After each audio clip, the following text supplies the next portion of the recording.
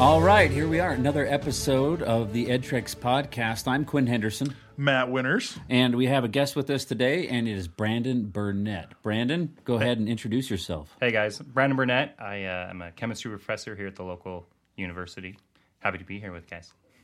Well, we're happy to have you. And which local university would that be? Weber State. There you go. Yeah. How long have you been there for?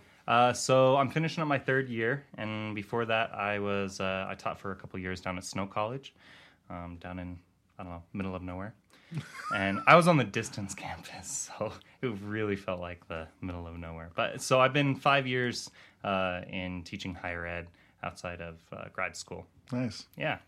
So we there's a whole big discussion right now in education about the idea of STEM, which is science, technology, engineering, and math, but now the addition of arts into it. So STEAM. Yes. Which makes me always think it's going to be like some sort of like steampunk thing. Yeah. I wish it was. Like kids wandering around wearing clocks. Which I feel like it would be better that way, because steampunk kind of seems like an artsy / like techie type environment. Yeah, why can't it be, though?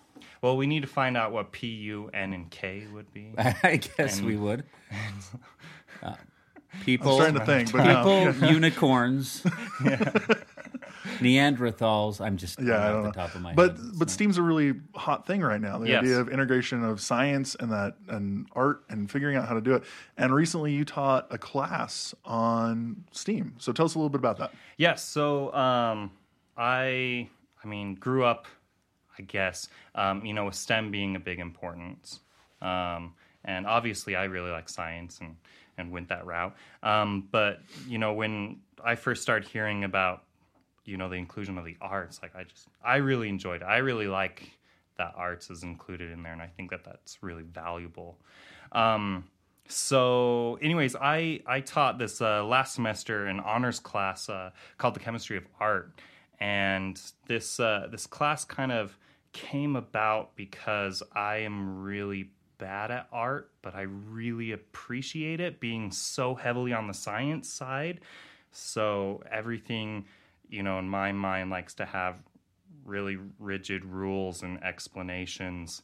And so when I would, go to art museums or even around town, and I'd see just like this amazing chaotic art, I was like, man, that's kind of cool. Like, I don't understand it, and it's so far out from me.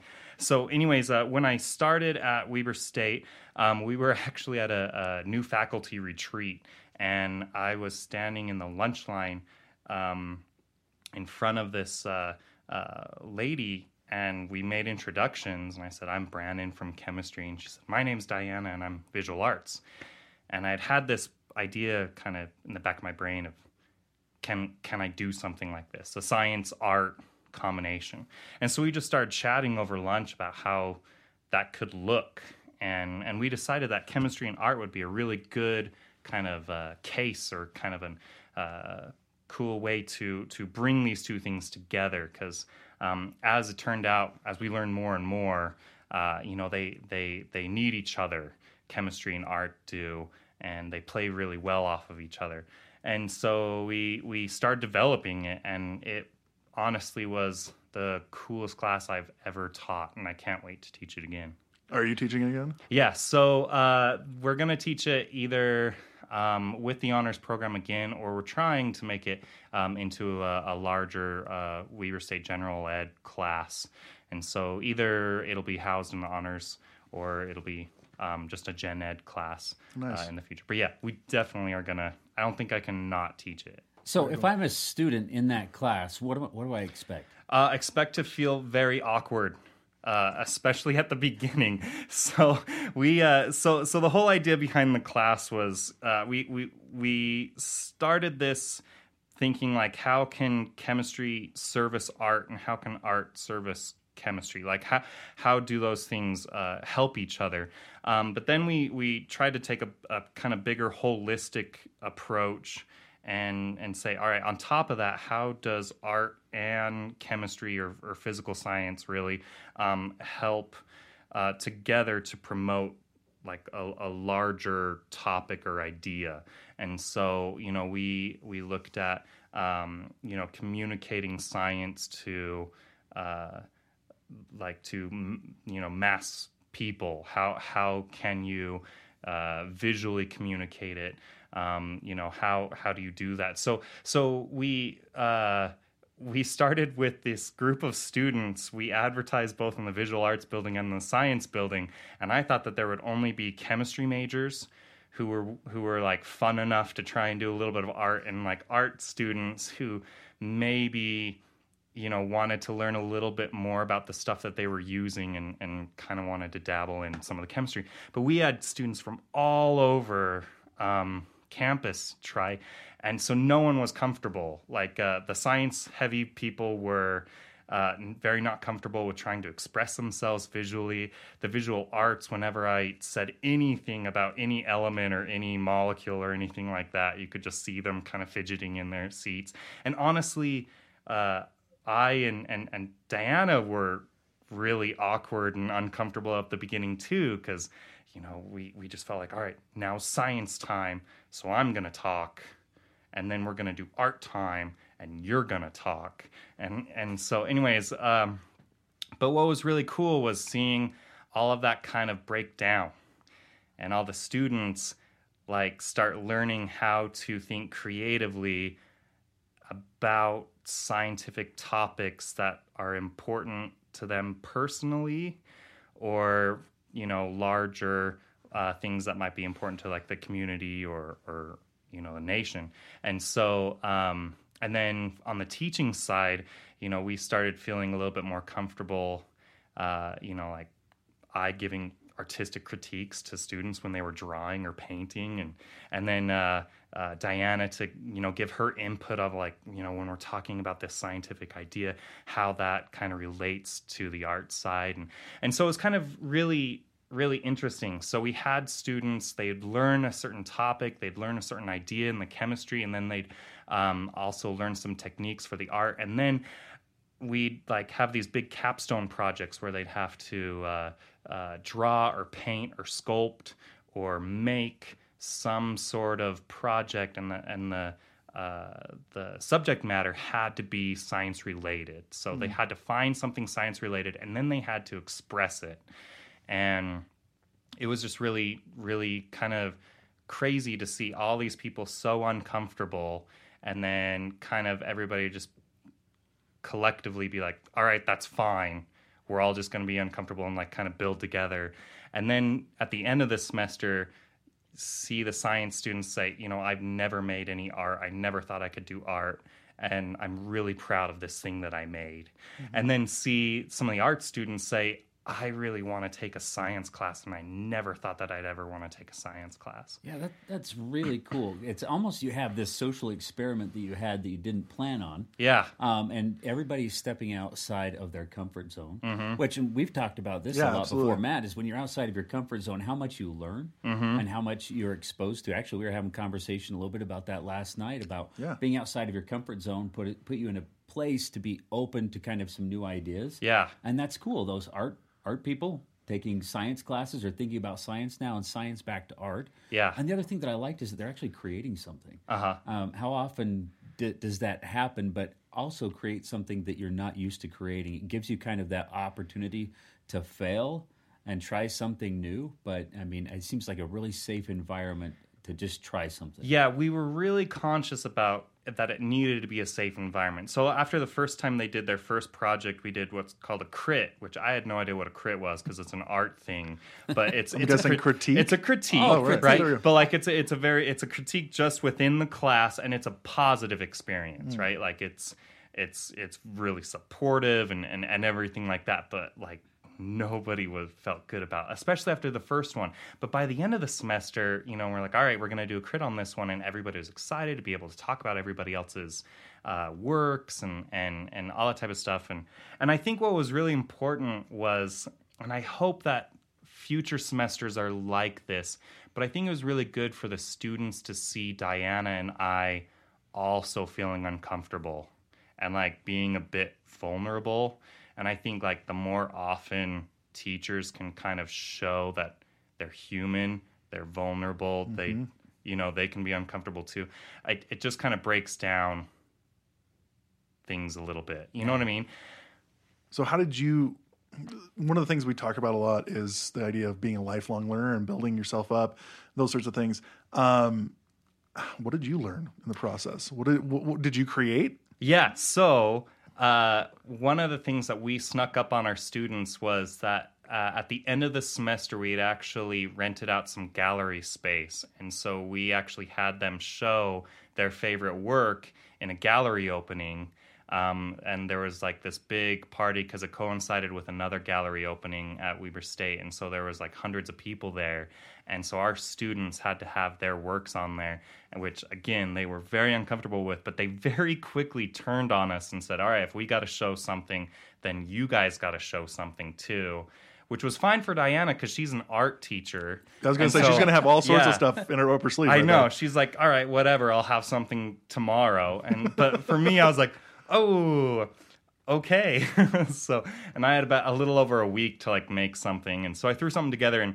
And anyways, like the whole semester, especially for me, was challenging what I thought was important for, science communication, especially like visually science communication, because I'm very much, again, rule oriented. Like if you're going to show me a molecule, have that molecule be exactly what that molecule is supposed to look like. And Diana was like, yeah, but like, don't you think that you miss some of the meaning of what you're trying to show if you're just showing what the molecule is? I'm like, yeah, I guess you're... So like, from a science standpoint, like thinking about how to communicate this, it was really different and informative to me. But then also from a teaching standpoint, like thinking about what makes a good classroom. And it's not that I stand in front of you for 50 minutes and I talk to you about things I find interesting. And so,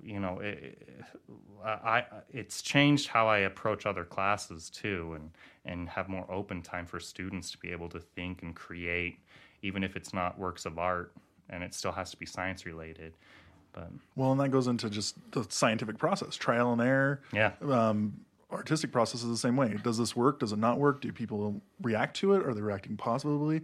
I was thinking about the idea of representation as well. I mean, she's bringing up a great point about how a molecule would be portrayed. I mean, you're looking for specific things as a chemistry professor. I want to see these you want different parts. information from it. But yeah. But the actual representation of it could be completely artistically driven. I was looking up on my phone really quick. There's a book about Marie Curie called Radioactive, where it's completely artistically rendering of what radiation would have looked like to her and how it kind of informed how she like thought about it and everything. Oh yeah. And it's beautiful artistic, but it's definitely scientific at the same time. Well, fundamentally it just makes you think. Yeah. Right. And I think once you kind of put yourself in that state, then you're gonna be able to make the connections a little bit more and a little bit deeper. But I'm sitting here wondering, did you sculpt something? Did you paint something? Oh yeah, what did I do? Yeah, what did you do? So did you paint a picture of your doggy? No, I painted. So I painted when we did our painting kind of section. I was like engrossed with this new media that I had no idea about, which is called encaustic paint, which is a wax-based paint. And so you have to heat up the wax paint, and you work with it hot. And then it, when it gets back to room temperature, it's solidified and it's wax, and it creates these really crazy textures. I found that artistically, I lean towards messy and chaotic. And I don't know if it's because like most of my life is very rule oriented. And so like my outlet needs to be a little bit messier. But anyways, I just fell in love with this encaustic type painting. And so I painted, I can't remember exactly what it's called, what I called the painting, but I think it was something like allotropes of carbon under better eyes. And so I painted some graphene, or artistically rendered graphene and diamond, and like how it would look if we could see better, like if we could see smaller, what that gemstone on the ring looks like, that sharp edges aren't atomically sharp, they're smooth.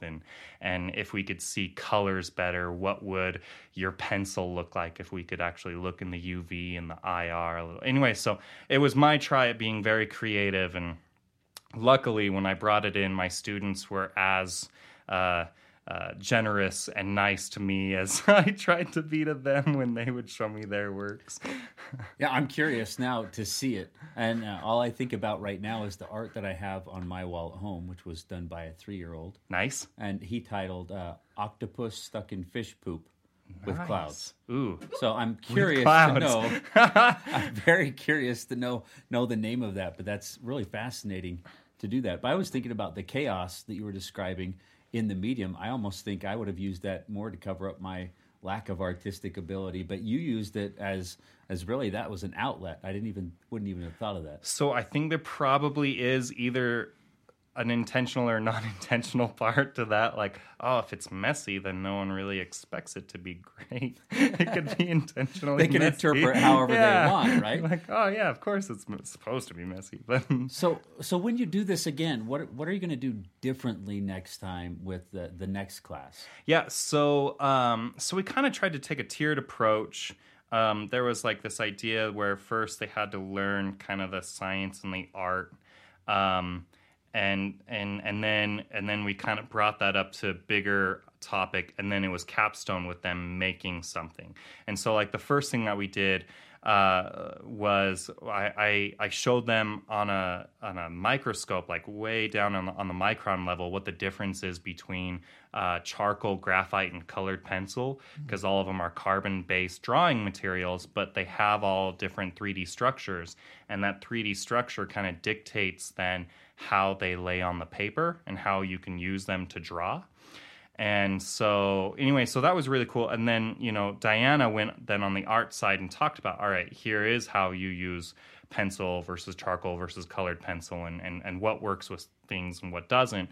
And so we kind of spent a lot of time on that, and then we'd build to like this bigger idea of representing how can you represent things and not lose information, but still be, kind of artistic about it. And so I think, the plain teacher in me is like, oh yeah, of course, it's really important to show them these images of what charcoal versus graphite versus colored pencil looks like. But in reality, the really important part was them creating at the end of it. And so I think, in the future, I'm going to try and spend less time teaching, maybe a little bit more time just being with them and creating, just like letting them go. And then when they have questions, then I can augment with some of these teaching moments. But, I found some of the times when I was teaching, it was only because I thought it was interesting. I was serving myself, really, because I was like, I think this is interesting. Hopefully you do too. But I think in the future, I'm going to maybe let my ego come back just a little bit and be like, here, you make. And when you have questions, I hopefully have the answers, and then we can look at it together and things like that. Transfer from stage on the stage to a coaching model. Yeah. Which is a great way to go. Yeah. It's hard. It's a hard adjustment, though. Yeah, absolutely. Especially with an ego like mine. Gets you out of your comfort zone. So the other thing that comes to mind, too, two things. I remember back to South by Southwest. There was one lab they were doing where they basically took apart some webcams, flipped around the lens, and then you used that really almost as a microscope to create some kind of art. Put that up close and take a picture of that. Very cool. And so, which was a really low-tech way to do art. And I remember thinking, wow, this is art that I felt like I could do. I could just get really that camera close up to something. But the other thing that comes to mind, too, is just listening to you talk is really how connected everything is. You've taken things like chemistry and art, and you're able to bring them together and make connections. And Two fields that are traditionally opposed to each other. Yeah, I mean, they're right. usually it's Polar hard opposites. scientists, it's creative, and then there's the arts and humanities over here, and they're never the twain shall meet. And this is a great way to see both of them applied together. Yeah, when you started to describe we're bringing chemistry students and art students, that's what you expected. I expected like a junior high dance. Oh, yeah. They're all on one side of the room, and all the art people are on the other side of the room, and then they don't ever talk to each other, and nothing really ever happens. But it's really cool to see that bringing those two things together just brought out a wide range of people, but connected to ideas that people wouldn't normally connect. And I think that's a really fun and exciting way to learn. Yeah.